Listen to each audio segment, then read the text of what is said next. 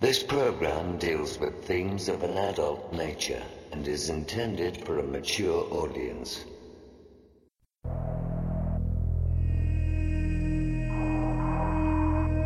The very word secrecy is repugnant in a free and open society. And we are, as a people, inherently and historically opposed to secret societies, to secret oaths, and to secret proceedings.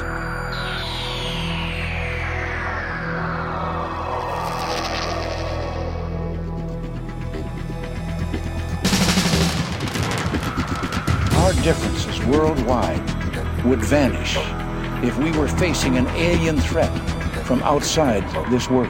We must guard against the military-industrial complex. You want answers? I think I'm entitled. You want answers? I want the truth! You can't handle the truth! The questions you always had. The answers you were never given. The place to seek the truth. Welcome to Veritas.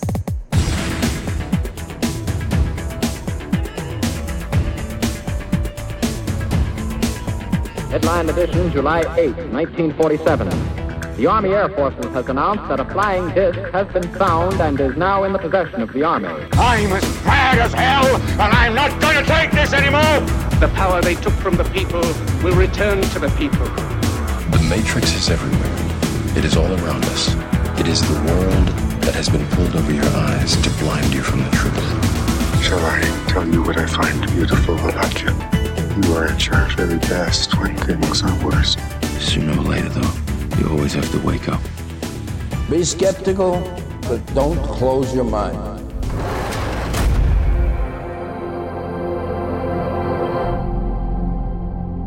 Greetings to everyone around the world, and a warm welcome to another edition of Veritas at veritasradio.com. I'm your host, Mel Fabregas, and I sincerely thank you for joining me once again. And if this is your first time, please make yourself at home. Thanks to all our members for making our truth journey a reality. And to listen to part 2 of tonight's interview and all of our material, just go to veritasradio.com and click on the subscribe button. You will receive your login immediately. And have you listened to Sanitas Radio yet? Go to sanitasradio.com and find out how every week we will declassify the secrets to health and longevity with a focus on mind, body, and spirit. And speaking of health, it doesn't matter how much organic food you eat, how much you exercise, or how many supplements you take.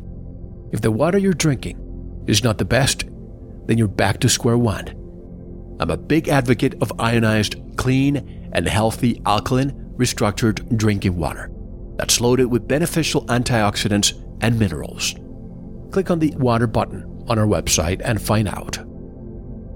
And to get in touch with us for member support, media inquiries, you want to be a guest or are a whistleblower, there's a link for you by clicking on the contact button of our website at veritasradio.com. And tonight's special guest is the father of the term crop circles, Colin Andrews, right now on Veritas. I floated from my bed through the house and out to the field, drawn by a brilliant light when I was only 5. In the light, I saw pictures of our future Earth, which appeared to shorten her time alive. I have wished that this was just a dream, especially when the same thing happened again, and the same concerning pictures it would seem. I have worked all of my life since then to help avoid this fate, and the thought that it was a dream has faded, because today's events reflect that the Earth is in dire strait. The magnitude of what faces our planet causes people to back away. They question whether a paradigm shift is really underway. Are conditions really that bad? Is the environment really struggling, and is global climate change real? Let us not turn away. Let's take a step forward, open our minds and reveal how our future is on the brink, yet how together we might heal our precious home, the world we share, Mother Earth. Nature and human-driven forces climate and weather change, new diseases, population growth, global politics and economics, religious discord, social tension, all of these forces demand our attention. Everything's moving towards the same, a crash point that won't sustain. In the past, each arena had inbuilt abilities to overcome, but this is no longer true. The self-correcting systems have been stretched beyond their limit, no longer able to reset as before. Consequently, we are executing the last move on the chessboard.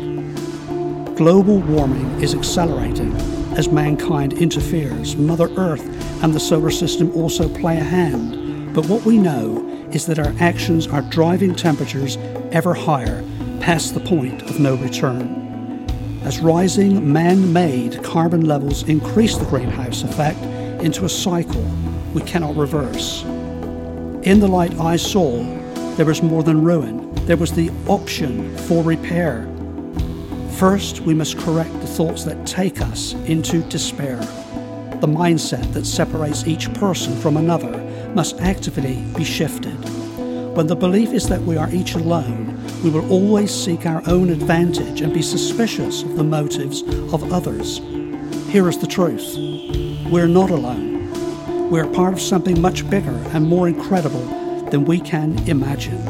What connects us is greater than what separates us. And if we can extend our identity from that of self to that of global family, miracles can happen. I continue to wish today that our love of Mother Earth is enough to find a new sense of self. We can influence the world with heartfelt intention. It requires two essential elements.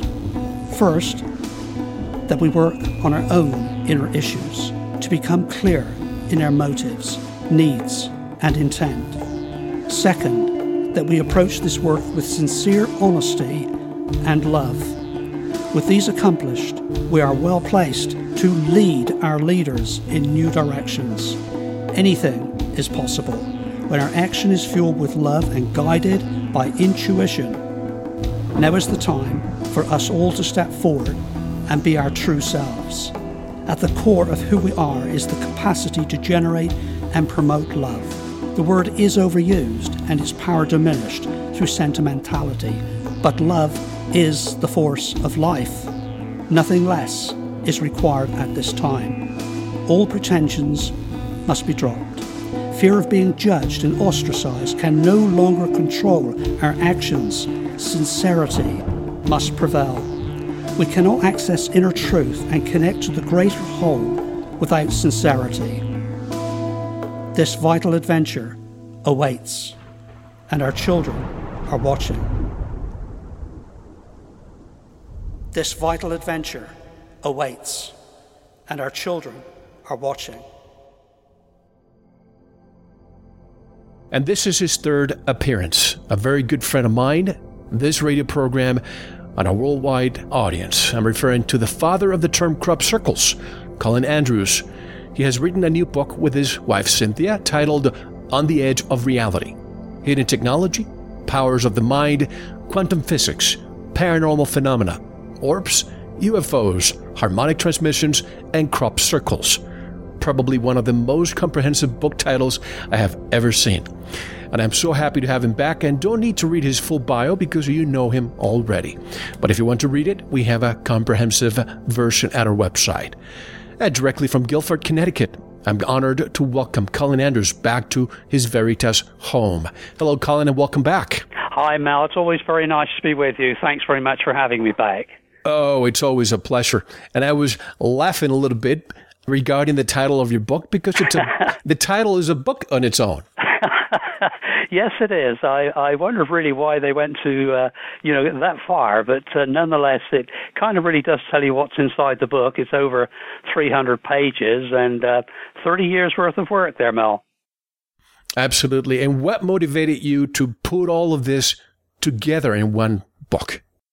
Well, it's really what the conclusion of the long investigation, which started with crop circles, culminated in a consciousness and an interaction which traversed those subjects. And having really satisfied myself that this really was what was happening, that there was another mind involved in all of them,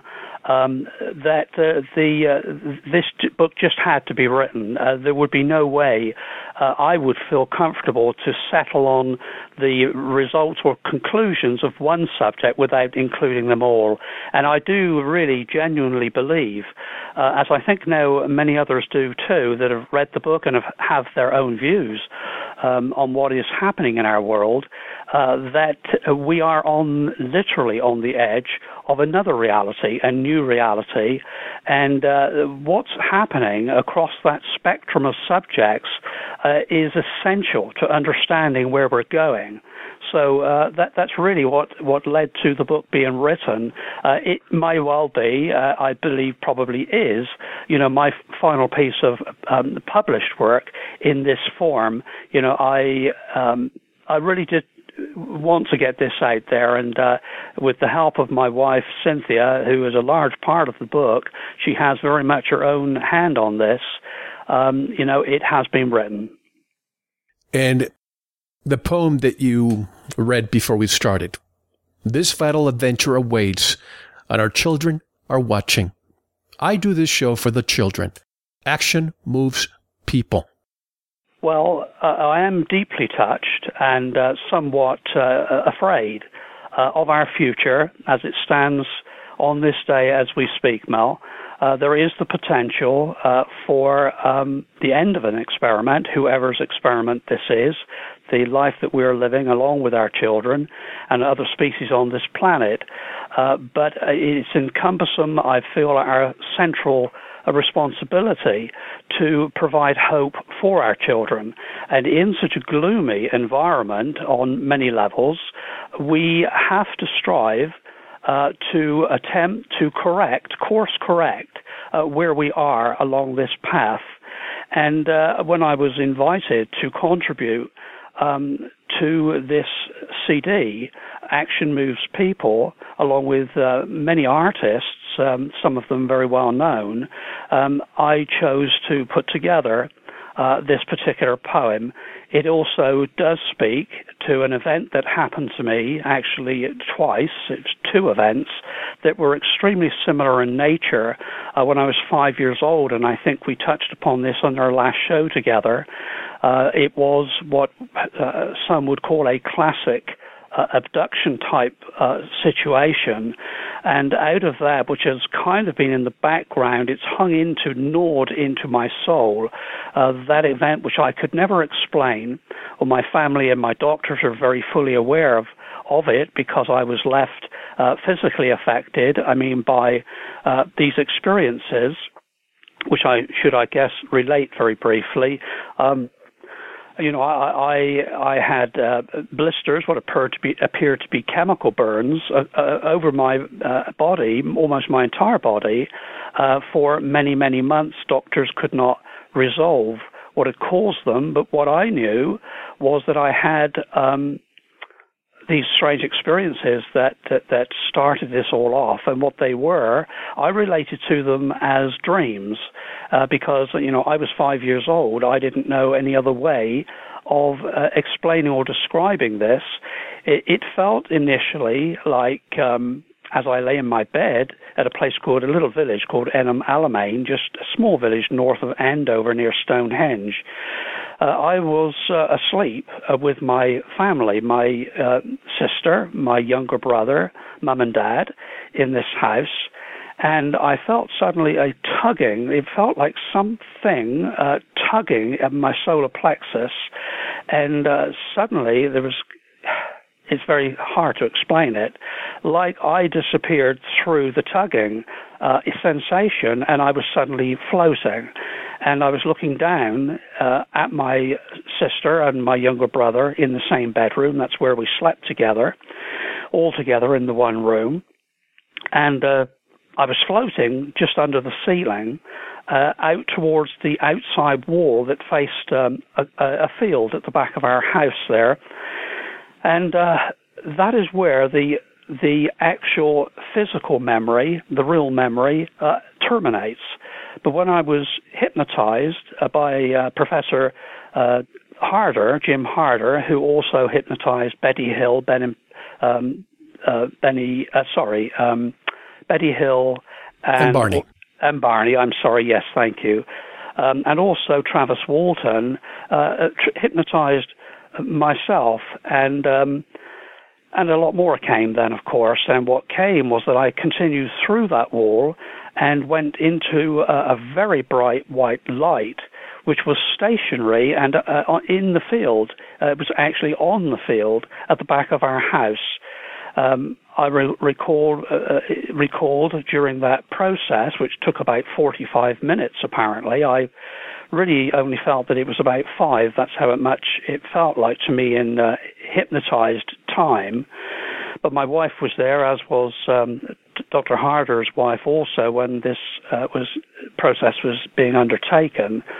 And I approached the white light, and there were 2 military people, two men in U.S.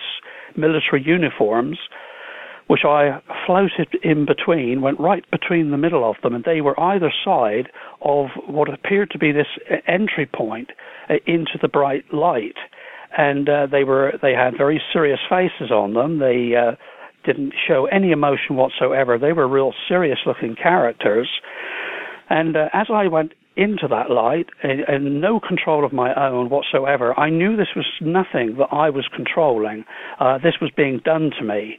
And as I went into that light, which was very bright, suddenly it was a calm, easy environment, a lighting level which was easy to deal with.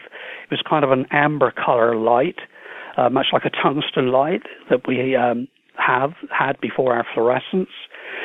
And the floating, maneuvering, kind of turned me around horizontally and then flipped me, and I went down onto a all one piece kind of plinth. It was looked like a little bit like a shoe hub that one repairs shoes on, a hob, and it was an all-in-one piece. It looked like aluminum material, and as I was gently placed on this, I was looking at my feet, straight down across my body to my feet, and there was an entity there facing me with almond-shaped eyes, a little larger than normal, but not overly so. And then a whole conversation took place, all of it inside of my head. With the transference of information came into my head. It wasn't anything that I heard being said. It started with the entity conveying to me that it was sorry. It's saying, we are sorry to be doing this to you, but this is for a future time. Well, this was when I was 5. I had never heard of a crop circle. I had never heard of UFOs. I was a very young child, and yet to this day, there is a circle where that bright white light was, at that time, still growing in a very dark green grass, different to all the other grass in the field, which is still there today. We've overflown it in aircraft for photography. And there was me inside the circle before I coined the term crop circles by many years. It's a bizarre thing. I spoke only to my family and my doctors about all of this, and have my medical records now to show and prove to the world that these events actually occurred to me. So that really was the front end. I apologize for the long response to your question, but it was the front end, is the front end, the start, the beginning of a poem which I've written called My Wish for Mother Earth. And it really began with that event right back in the 50s when I was 5 years old. Do you think, in reading the book, of course, I learned new things. For example, and I want you to discuss this after I addressed this question, but you also say that your family was abducted without you, or they had a sighting without you. But we'll address this in a minute. I wanted to say this. In 1983 was when you were driving. All of a sudden, you looked to your left, and you noticed the circles in the wheat field. Hundreds of other drivers were doing the same, and nobody noticed. Do you think that perhaps during this abduction at the age of 5, something was placed there so that in the future, as they say, in the future, you would notice and you would actually be the one that would bring the term crop circles to the world? And more people now seem to be opening up to new realities that before they wouldn't expect. I think it's perfectly possible, Mel. I'm an engineer, as you know, so I have been trained in a mode of thinking which is, I hope, and is seen and recognized as rational, based upon black and white yes and no's. That's what engineers do in resolving problems. Their physical reality in front of them that they have to resolve. But having said that, after many years of researching what was initially the crop circles, it began to become evident that we weren't going to answer all of this in terms of pure and known science, that we had to think outside of the box.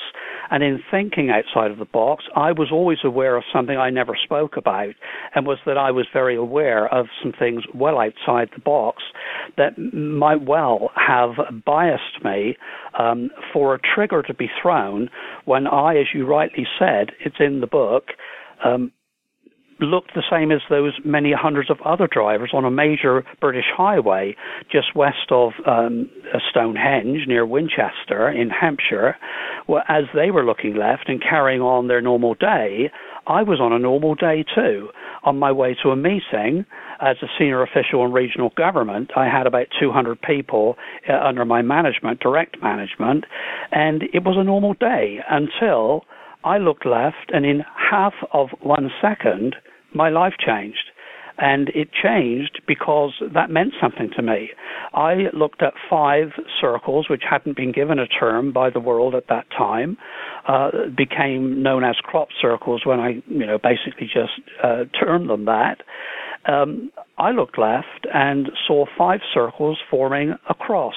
Well, as that happens, it was also what we perceive to be a religious symbol, a Celtic cross. That may also be part of this programming towards future events. Many pieces coming together to eventually create a story, a play, a picture, and a change in our physical reality. Certainly when I saw those circles, everything stopped. I stopped my vehicle. I went down and made something of it. I didn't simply drive on. This literally changed my life. My marriage was disintegrated as a result of what this meant to me and what I inserted into its investigation. I left my country. I left my profession, as well paid as I was for it. Everything changed because I had a job to do. And that's how it felt to me, and it's how it still feels to me. And it feels to me like I'm one of many thousands of other people who have agreed, it would seem at some level, to return or come to this planet to carry out a particular function, albeit single spokes, not to consider any one of us as important, any more important than the other person, that's simply another spoke being placed in an evolving existence on our planet. In other words, we have become part of an evolving consciousness, a consciousness which is central to all species, of which we also pluck and derive our future. This reminds me of the story of the natives who didn't see the ships coming, but the shaman did. What was different between the hundreds of drivers who couldn't see the circles, but you did? What made you different? I think what made it different was 2 things. One is I had had 2 experiences which impressed something upon me when I was extremely young, and couldn't really effectively understand what was happening, but these were real events. And then my parents also had experiences with my younger brother. And I don't know whether you want me to address that now, Mel, or later. Yes, please. No, sure. Well, that's kind of part of the picture, I think. I was regularly on a Sunday afternoon asked if I wanted, to join Mum and Dad in their little old car that they had purchased, their first motor car. Usually my sister and my younger brother would also be, asked if they wanted to run out for a drive around the Stonehenge area. Well, often we would actually finish up at Stonehenge. It wasn't the place that it is. It was the place that it is today, but it wasn't treated the same way. It didn't have security guards and fencing around it.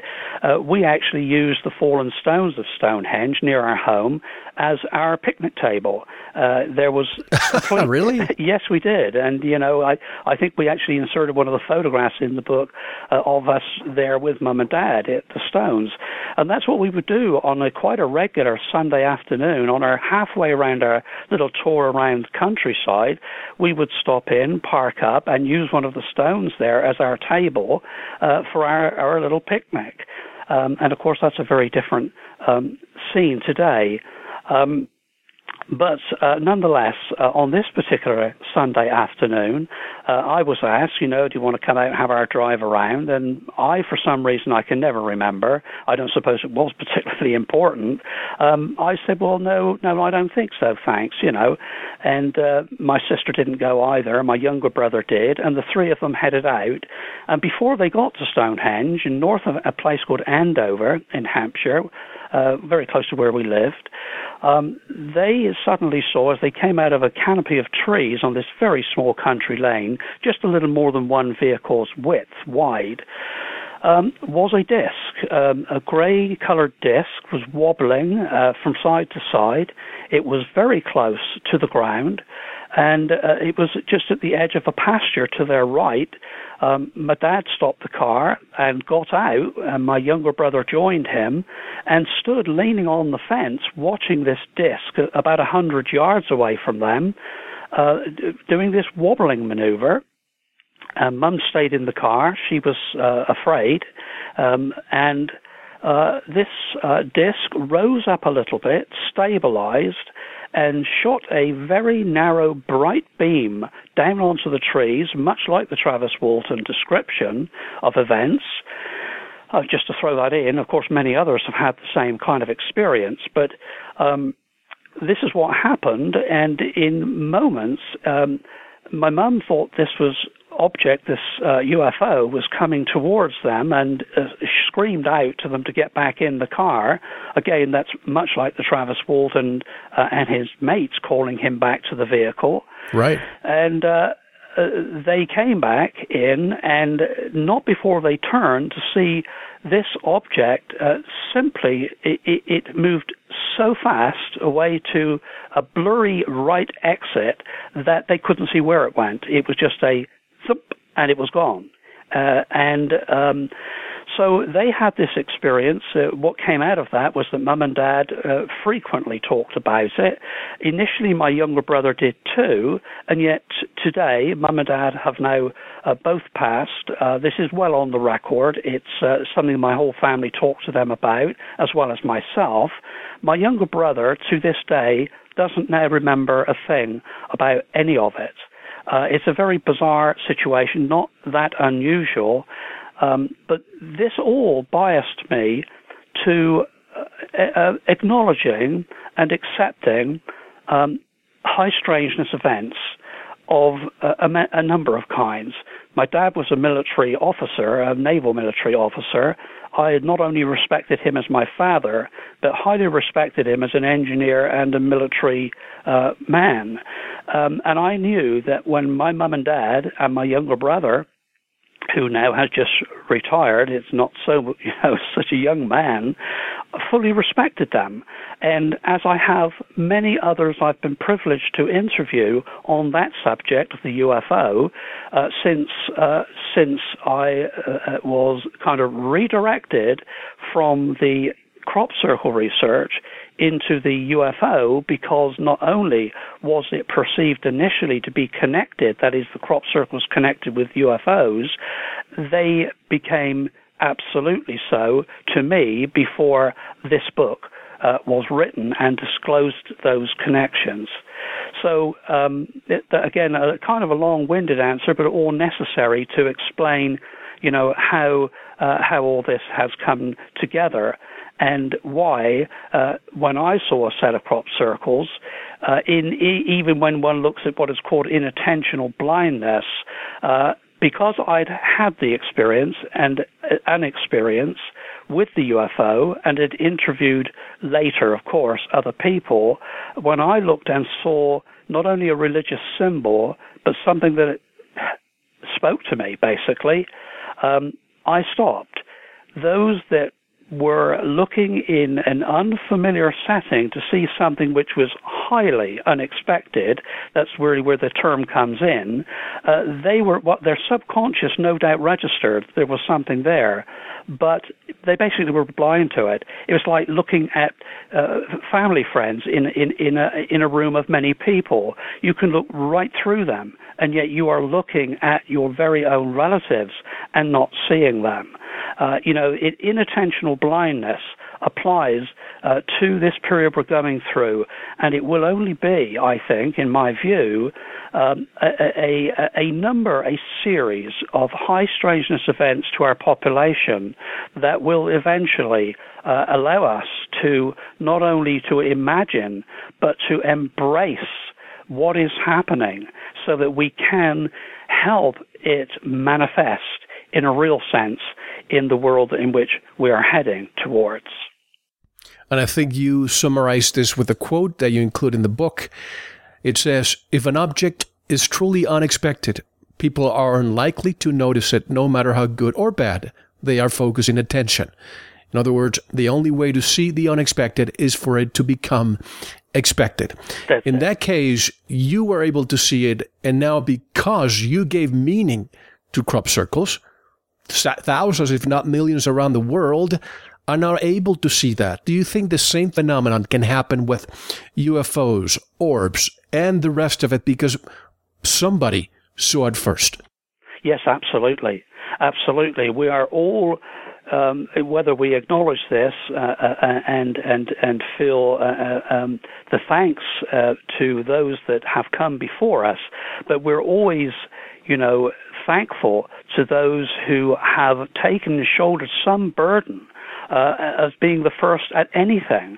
Those that have, that declared the planet was round, for example. Stephenson that invented the steam engine. These people went through basic hell to basically to work with, or even to float the possibility of their future discovery. So yes, I absolutely do. We have much to say within these different various communities of individuals. We get hung up on the ego and the kind of power struggles that go on in all subjects, starting perhaps with what we've just experienced in Washington. It's everywhere. It's all around us. We have to break ourselves loose of the individual power struggle and thank each and every single component of it that has brought about a significant part in our evolution. So, yes, I do. It is the answer to that question you posed, Mel. And I think it applies to all of the subjects on the cover of this book. Whether it's electronic voice phenomena, it is a reality, it's happening, and information is being conveyed. And across those other subjects, remote viewing and these things that I'm sure we'll talk about, and I know that you have on your great program over these years.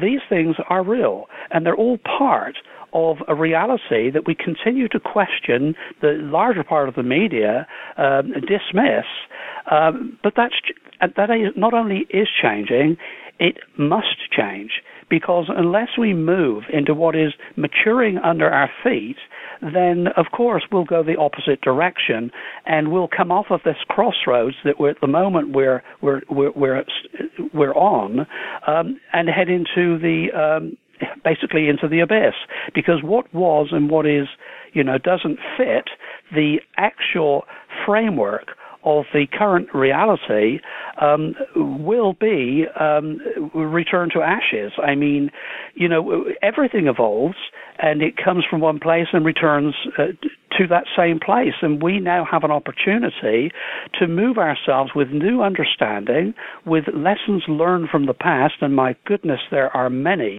to provide hope for our children, which is something we mentioned, just a short time ago.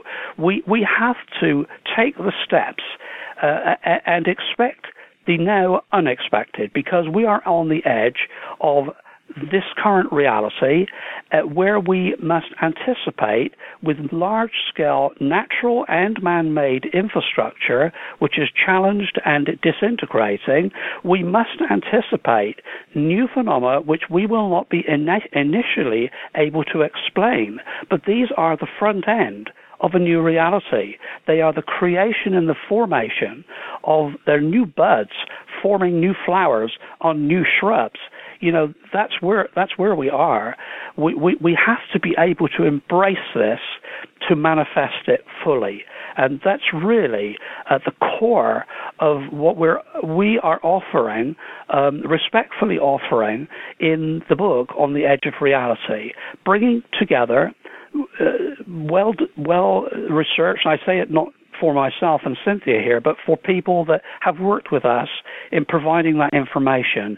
None of this has been simply repeated information repeated from other people's books and other people's work. A lot of it has come from that work, but has been confirmed as real and important in terms of the overall picture that we're presenting. I believe probably for the first time in this fashion. And in doing what we do, we research and we talk to a lot of people who experience strange phenomena or high strangeness. And a lot of times we find that this is a multi-generational issue. We always discuss new information, you and I. Do you think your father, who was involved in World War II, was he involved in any special projects? And as we know, there were Foo Fighters that many people saw. Was he involved in anything special during the time in World War II? Well, you are very astute. That I've never been asked that, and it is an important question. I've not thought to offer it, and when my dad was alive, which wasn't too many years ago, I didn't feel that it was my place to involve him or bring him into what has turned out to be, half of my life. But Dad has passed, and what he went to great trouble to relay to his family, including myself, was events that took place.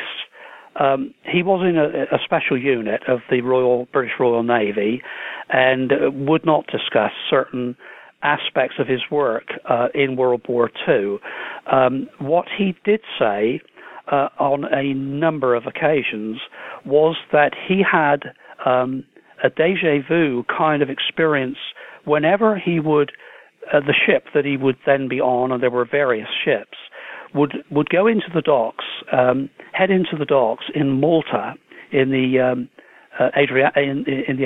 Mediterranean there, and this experience was powerful to him. He said that it was so powerful that he knew the streets, and yet he had, of course, that first visit, had never been there before, not in his physical state had he ever been to Malta, and yet he knew the various buildings, he knew what they were, he knew the cafes, the coffee shops, and the crew would go to him, and they called him Andy, and would say, Andy, where's the nearest this and the nearest that? Because it was getting around the ship that he knew this place. Well, he did know this place, but he had never been there before. And so he knew that was what I call high strangeness. and could never explain it. But he had this, he was an electrical engineer too, like myself. When he left the military, he was my boss for quite a while, and I later became his. And both as electrical engineers, he had this fascination with magnetism. He couldn't leave it alone. He was always looking at playing and suggesting certain things to me with regard to this force. So I guess the answer is there's more to my dad than we in our family have ever been able to establish, and nor my dad either could account for some of the things that happened to him. I remember having a conversation as a child with a great uncle I had. He was a chemical engineer, and I asked him, why do you like engineering? And his answer was very simple. I like exact science. I like things that are black and white. I like how I can expect the result of something with 100% accuracy. Yeah. How does an engineer like you or your father reconcile black and white with these gray areas? Well, I guess what we're doing, we kind of gather data. The first step is to gather data. It's the boring piece, but it has to be done. That's kind of like where we humans, and certainly engineers and scientists, come at almost anything. So we gather the data, and that's what we did in '83 right through to, probably the mid-'90s before another form of suggestions came forward from that data. And so we looked at the data, we looked for correlations in the data.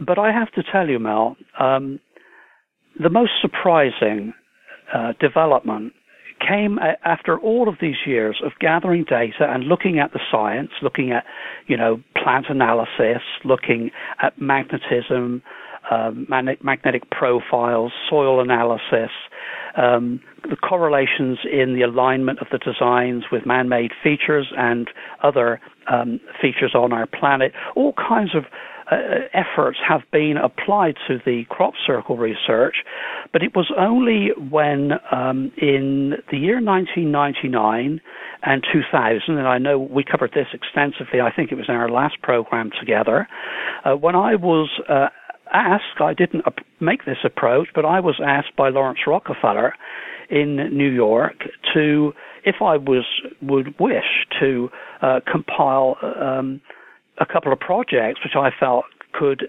enhance and speed up our understanding of the crop circle mystery, and he would fund them, or at least he would consider funding them.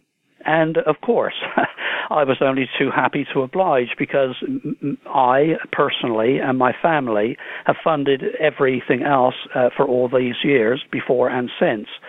And so I did that, and the project that I first proposed, the second one was magnetism, the magnetic profile, but just to put that aside, the other one, which turned into the most significant, where this big development came, was to look at hoaxing, because it would separate, I thought, that we would be able to ascertain required other resources, real financial and manual resources, scientific resources, to unravel the real mystery. Let's remove the man-made mystery, part of the mystery. And so a lot was thrown at it, quite a few thousands of dollars, at private detectives and agencies they have at their call, those that you and I don't, that they are able to tap into the intelligence services, etc., the kind of thing that is secretly done to us now, they are able to do on a paid basis. And I was able to ascertain that in that 2-year period that approximately 80% were being made by people. Well, that was in the year 2000, that's 13 years ago. But this is where the surprise came. I was malaised, I was really set upon by many, if not most, of the crop circle community, research community, because I was even dare to mention the word hoaxing, which interfered with, all kinds of things, the kind of businesses that have been built up around the subject, books of which I've written, television programs, radio programs, all kinds of things that required subject material, and crop circles was one of them. So how dare I remove any part of the enthusiasm that people had for it by saying there was hoaxing? Well, this is, as you said, how does an engineer look at the black and white of this subject when there are so many imponderables and unknowns? Well, the data eventually, and this investigation, which I'm now referring to, led me to separate it and look at the black and white of it. And the black and white of it at that time was 80% are made by people, approximately 20%, and it turned out to be the most, this is counterintuitive, I always have to say this, because it is counterintuitive. The more simple the design, the more likely it was to be real. In other words, we couldn't explain them. Well, I looked at then the hoaxing, the 80%. How could this have embedded itself in such an unseen way, an undeclared way, for such a long period of time throughout the world?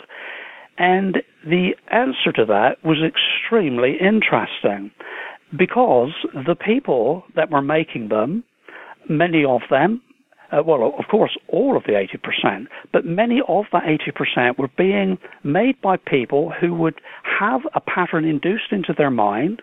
And I'm using that term because these people tell me, have told me, and I've now worked with them for the last 13 years, being confident enough now to put it in a book, as we have in this book, for the first time, with their permission. Names are given, names are named. These people would have an urge, just like you and I would think that, well, where did that thought just come from? That doesn't feel like my thought, and yet I have to acknowledge it is. Well, these people would get an urge to make a specific design and would be led, and I'm just going to leave that term there, I think, for people to read about, because it does need to be, really digested, kind of led to place them in very specific places. Well, here I was listening, Mel, to people that I had not had a great deal of respect for, telling me of high strangeness events that had occurred to me too, and to other people that I knew well and respected, like Pat Delgado, former NASA, my first co-author. We had, as teams investigating this, repeated high strangeness, apparent intelligent interactions with something that appeared to be sat on our shoulder. And I don't mean that physically, although perhaps it was, just like a canary sat, or a parrot sat on your shoulder, listening to you, reading your thoughts, listening to conversations, and would participate. So when we would suggest something in our conversations over a pint of beer in a British pub, we would share the data, share the discoveries, and then have them inserted or manipulated within hours, and in very specific places again, by something else. We knew we didn't create those circles, and yet something else was. So what I came out of that with, and is now part of this book, which led us into a whole different range of other subjects, was that we are engaged in somebody's program. I don't know whose program that is. I still am searching for the meaning God. I mean, it's such an encompassing, wide, angled research and investigation. You can go anywhere with this. You can ask so many questions, but we are getting some answers if we're big enough to accept them and work with them. If intelligence and interaction with our species makes us feel uncomfortable enough that the media laugh at us and won't engage us, then it's an injustice for all of us. As long as we are searching for and sincerely looking for and communicating truth, then that is our foundation on which we should be able confidently to move this whole debate forward. Anything that I have said in this book that is untrue, I deserve and wish to be challenged on. Because if this book is even half right, Mel, then nothing is quite the same way as it appears. Nothing. And so, this is the day, this is the time that we have to, for a number of reasons, not only our security and our livelihood, but for our future technology and the ability to live on a changing planet, a changing environment, we must have the truth. And if it's governments that are holding it from us, religious institutions, whether it's banks, insurance companies, whoever it is, we, the people, must work with the truth, and doors must open. And regardless of what we think of crop circles, who or what makes them, at least it teaches us something very important. And I said this earlier on, to look for patterns in nature and consequently see the world in new ways. Isn't this what your experience and the experience of so many others is teaching us? Yes, it is. It is exactly that, Mel. That our world is different to the way that we perceived it to be. And we should not only embrace it, but see as fun and exciting, enjoy the challenges that these things, including these patterns, are challenging us to understand. If all of them were produced by man, it doesn't remove one iota how and why they were placed there and why they were chosen to be the forms they are and the placements they have been placed in.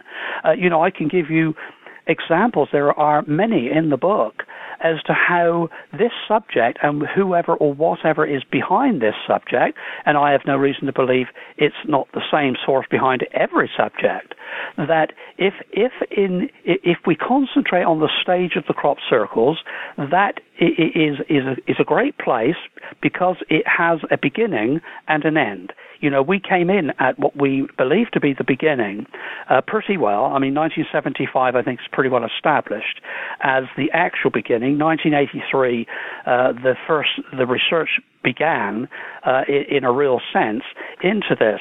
But, the actual subject has given us a stage where we can look at each component part as it evolves.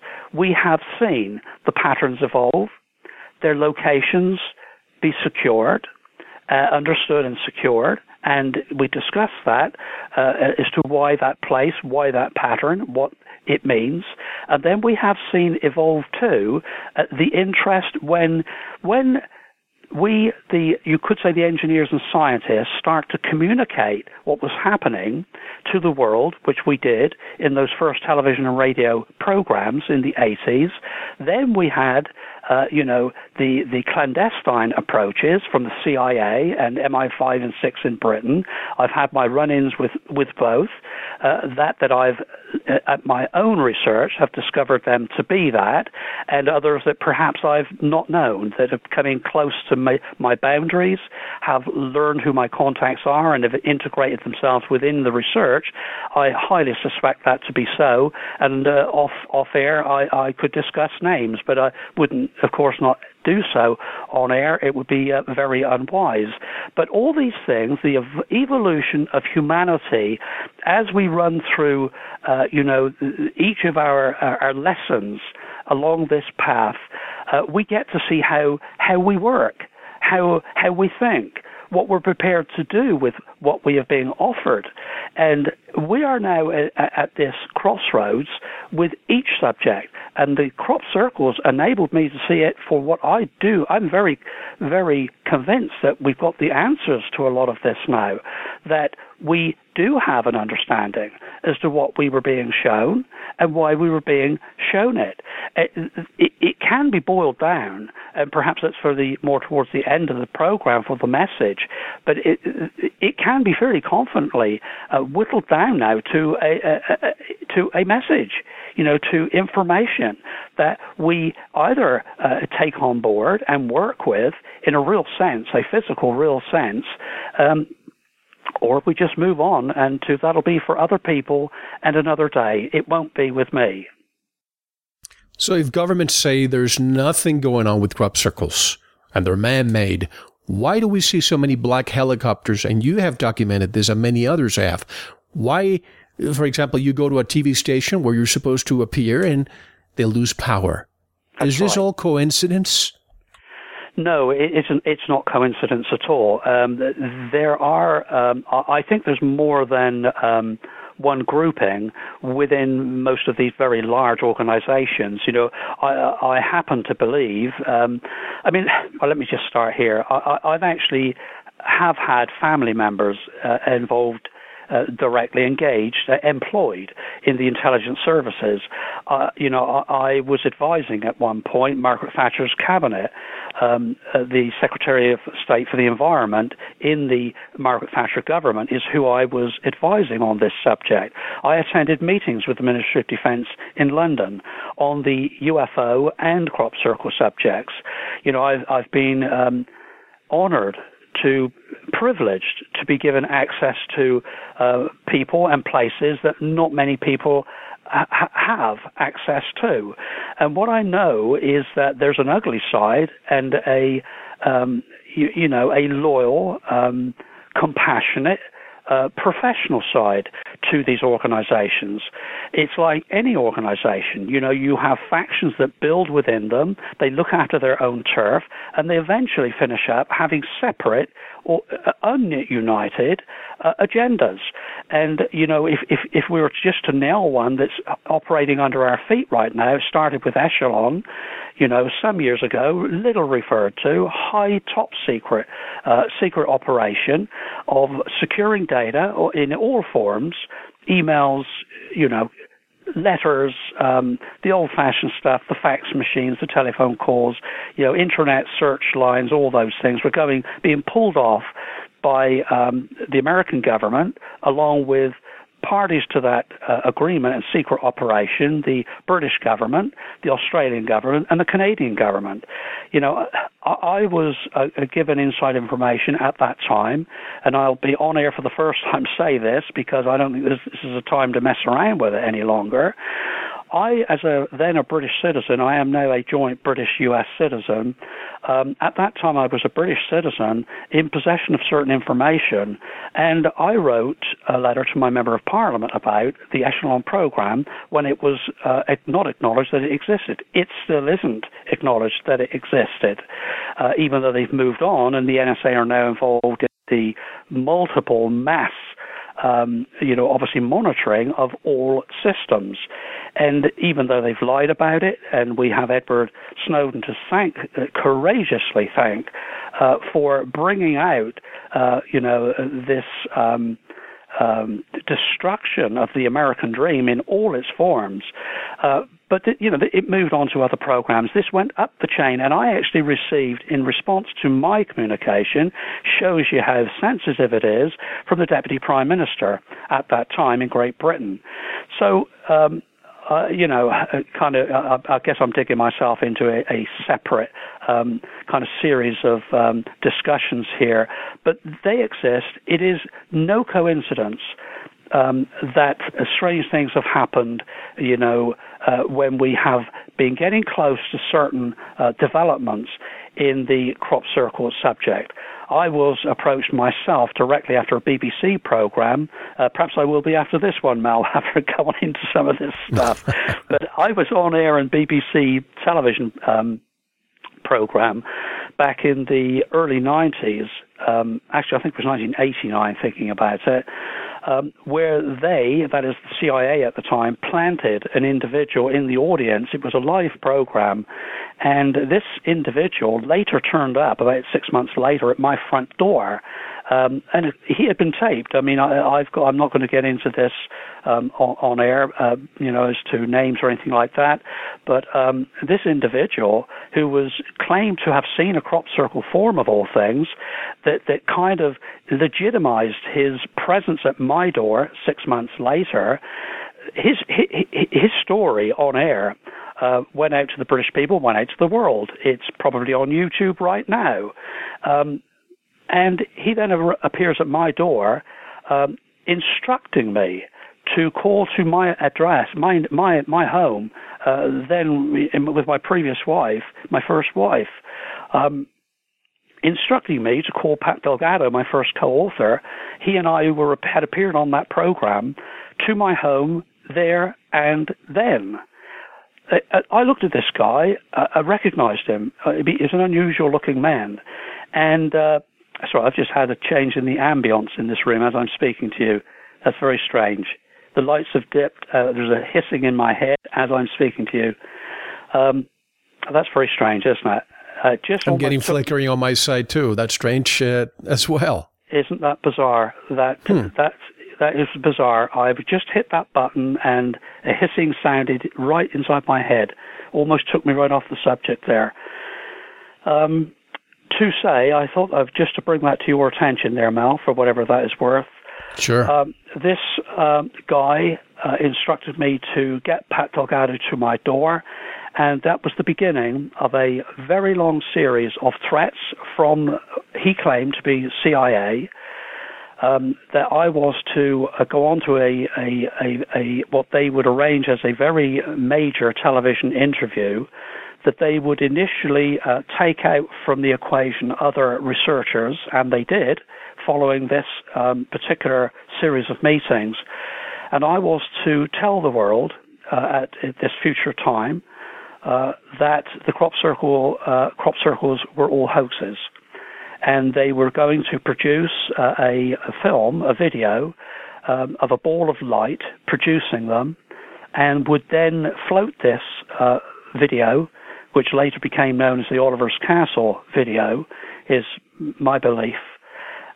They told me that that was going to happen years before it was produced, and that on the back of what would turn out to be two promises of a potential unexplained mysteries would be given, and they would produce the definitive hoaxing behind both the crop circles, and I would be doing that, and the balls of light, UFO, as a part of the crop circle subject. This was all discussed at that time, and I refused to go ahead with this, and very ugly telephone calls followed for quite some time, and I actually sought through the Home Office, the British government, to seek some kind of help because I was threatened with people walking in front of my house on a regular basis, and letting me know that I was being watched very closely and would not proceed with this subject. Well, I am still here. I have had a number of brushes since that time, but my belief is that one of these factions inside of the Intel community are actually with us. I know this is shared by a number of people you've interviewed, and we both know that there are two sides to that are at work, and goodness knows who will come out on the front of it.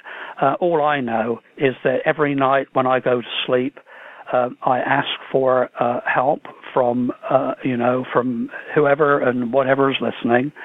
And what I do is I assure those entities and those forces that I am seeking to improve our lot, and that all we're looking for is what we are entitled to, and that is the truth.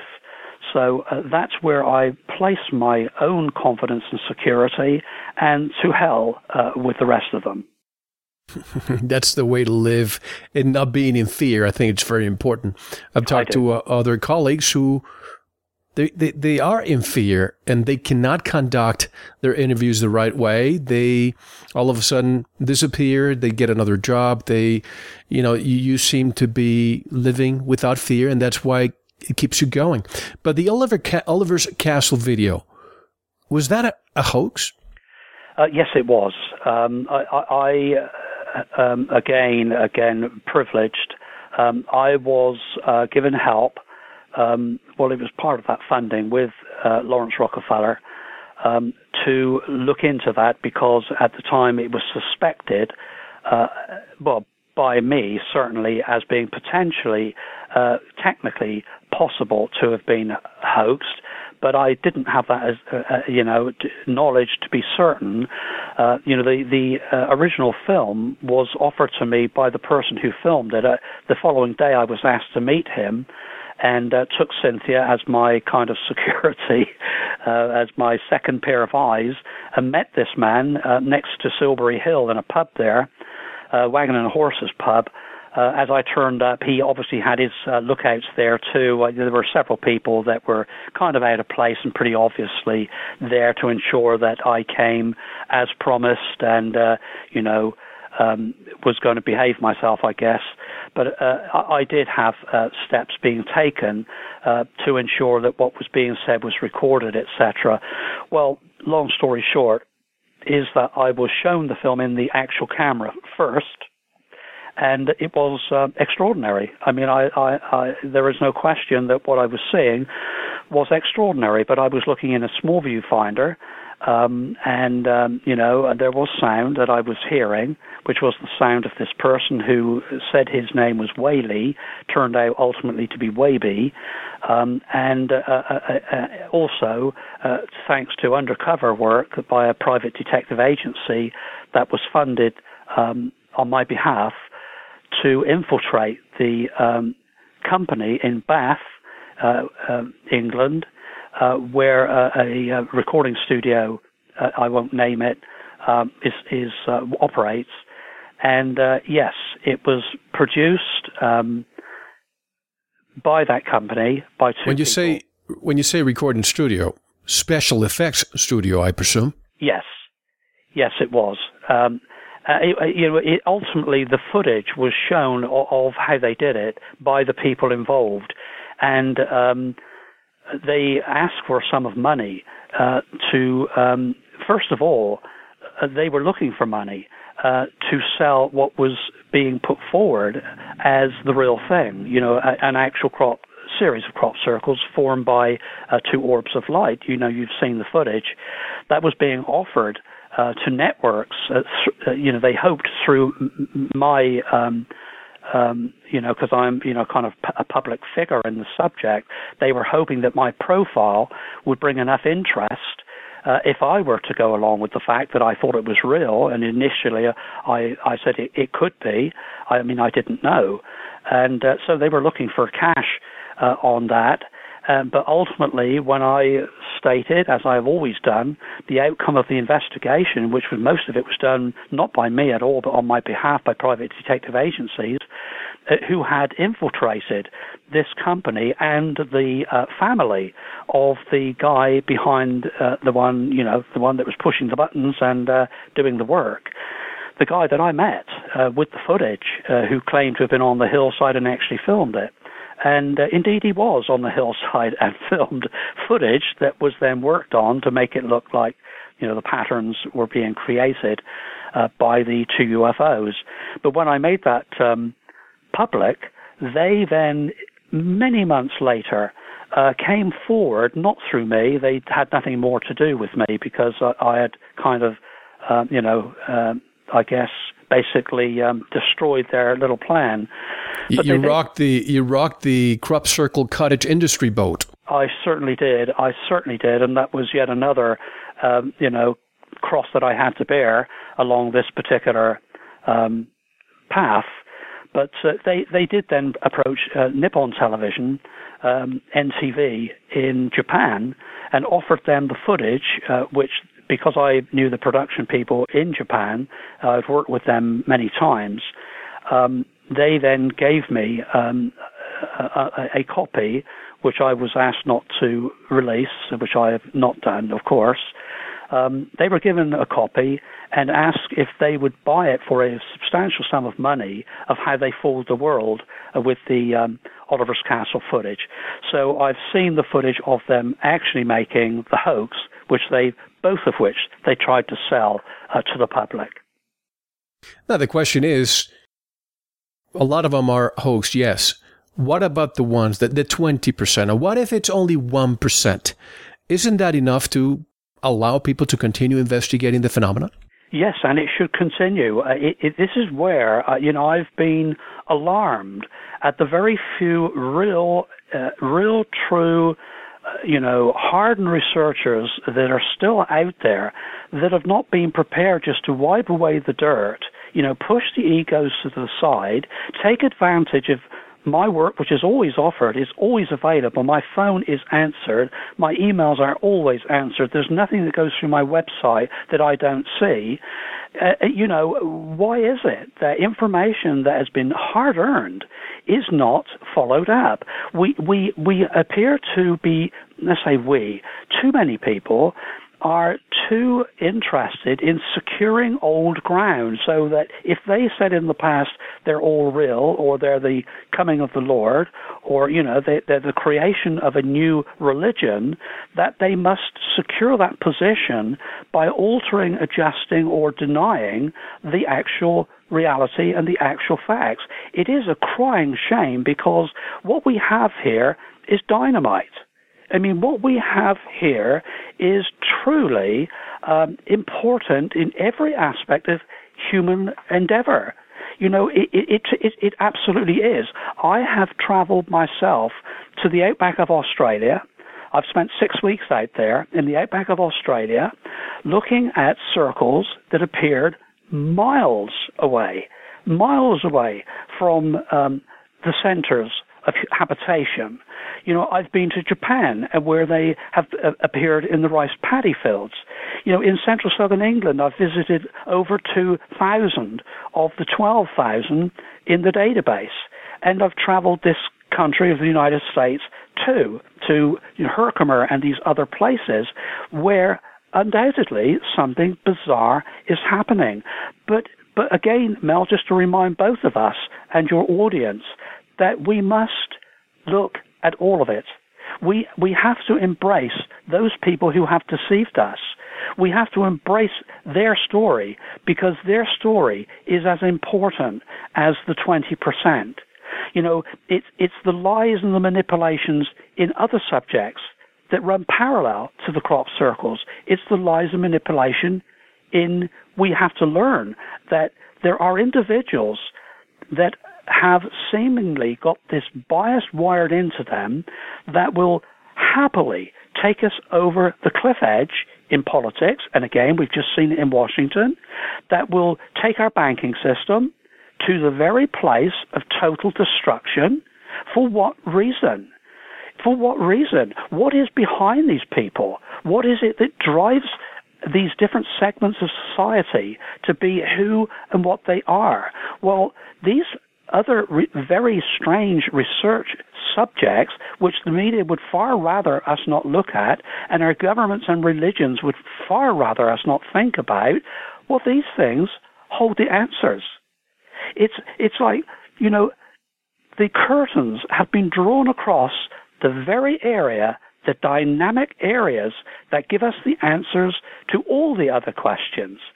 So, whilst we're concentrating on what we're told religion represents, on what we are told our government is doing for our best and our good, we are to accept that when the U.S. says, for example, we're not releasing any UFO documents because there's nothing in it, there's no security implications, etc., when their fellow Brits and Australians and New Zealand and Brazil and, and France and these other governments have said quite the opposite.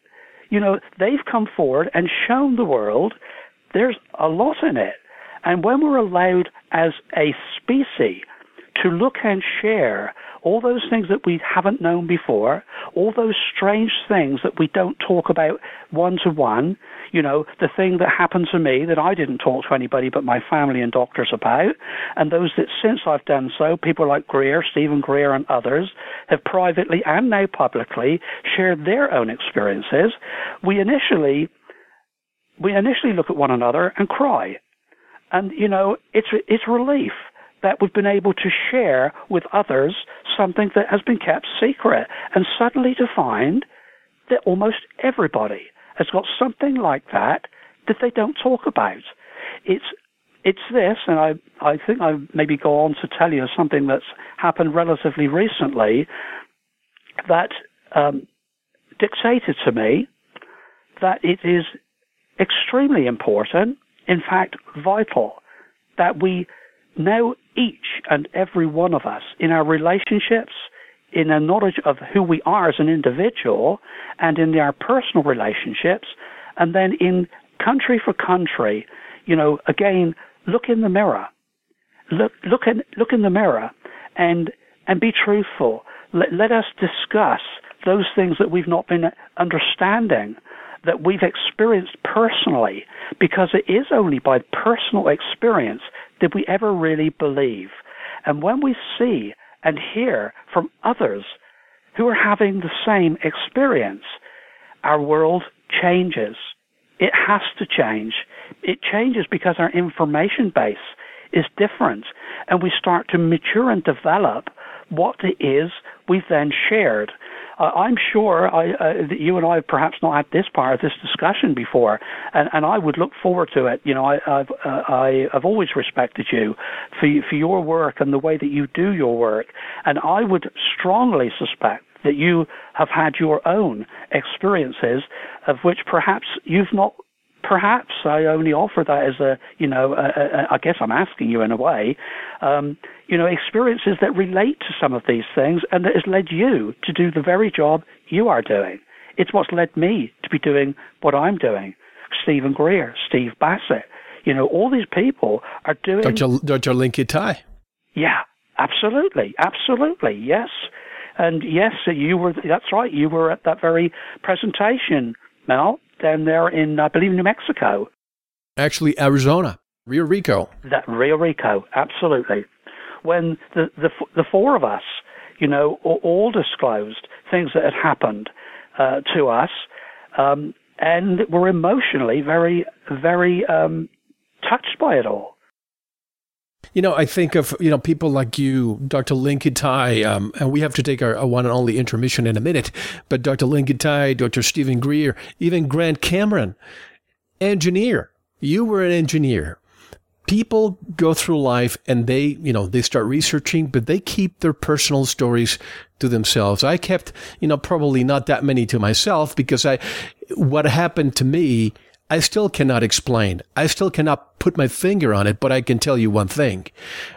Instead of me questioning it and stopping, I just continue moving forward. And I think if it's a mission, if for you it was a mission, that 4:15 security alarm going off in your home. Yeah. The same thing happened, and we discussed this a long time ago. The same thing used to happen to me at 11:30 p.m., the security alarm. Anybody who wonders what this is all about, they can listen to our first interview and the disclosure statement that I made on my website. But even Grant and I discussed this. The consciousness is a big, big part of the equation. And a lot of people like you, like him, like Greer, who were talking about this subject, all of a sudden, once the consciousness variable came about, things seemed to be changing. Our ancestors looked at the night sky and were motivated to build the telescope. Something sparked to somebody. They built the telescope, then the airships, then the rockets, and now even the Hubble telescope. We're getting closer and closer to hopefully finding life outside of our planet, for most of the population, that is, because there's plenty of people that you and I know who say that it's already here. But we have to take our one and only intermission. We've only scratched the surface. If you think that Colin only discusses crop circles, you are wrong. He discusses so much more. In fact, the Australian radar anomalies, these circles showing on radar, you'll talk about this, puncture holes in the sky. Some of the few things we'll discuss when we get back. On the Edge of Reality, the book. How can people buy it, Colin? Oh, they can buy it pretty well in any bookstore, but Amazon and Barnes & Noble, they're both fully stocked with the book, or they can go onto my website, colinandrews.net. Thanks, Mel. Excellent. My pleasure. Well, folks, don't go anywhere. This is a fascinating conversation. And always when I talk to Colin Andrews, something new comes about. So don't go anywhere. This is Mel Fabregas, and you are listening to Veritas. We'll be right back. Thank you for listening to the first segment of this very important interview. To listen to the rest, go to veritasradio.com and subscribe. You will receive your login immediately. We'll take a short intermission, listen to some music, and we'll be right back. Enjoy.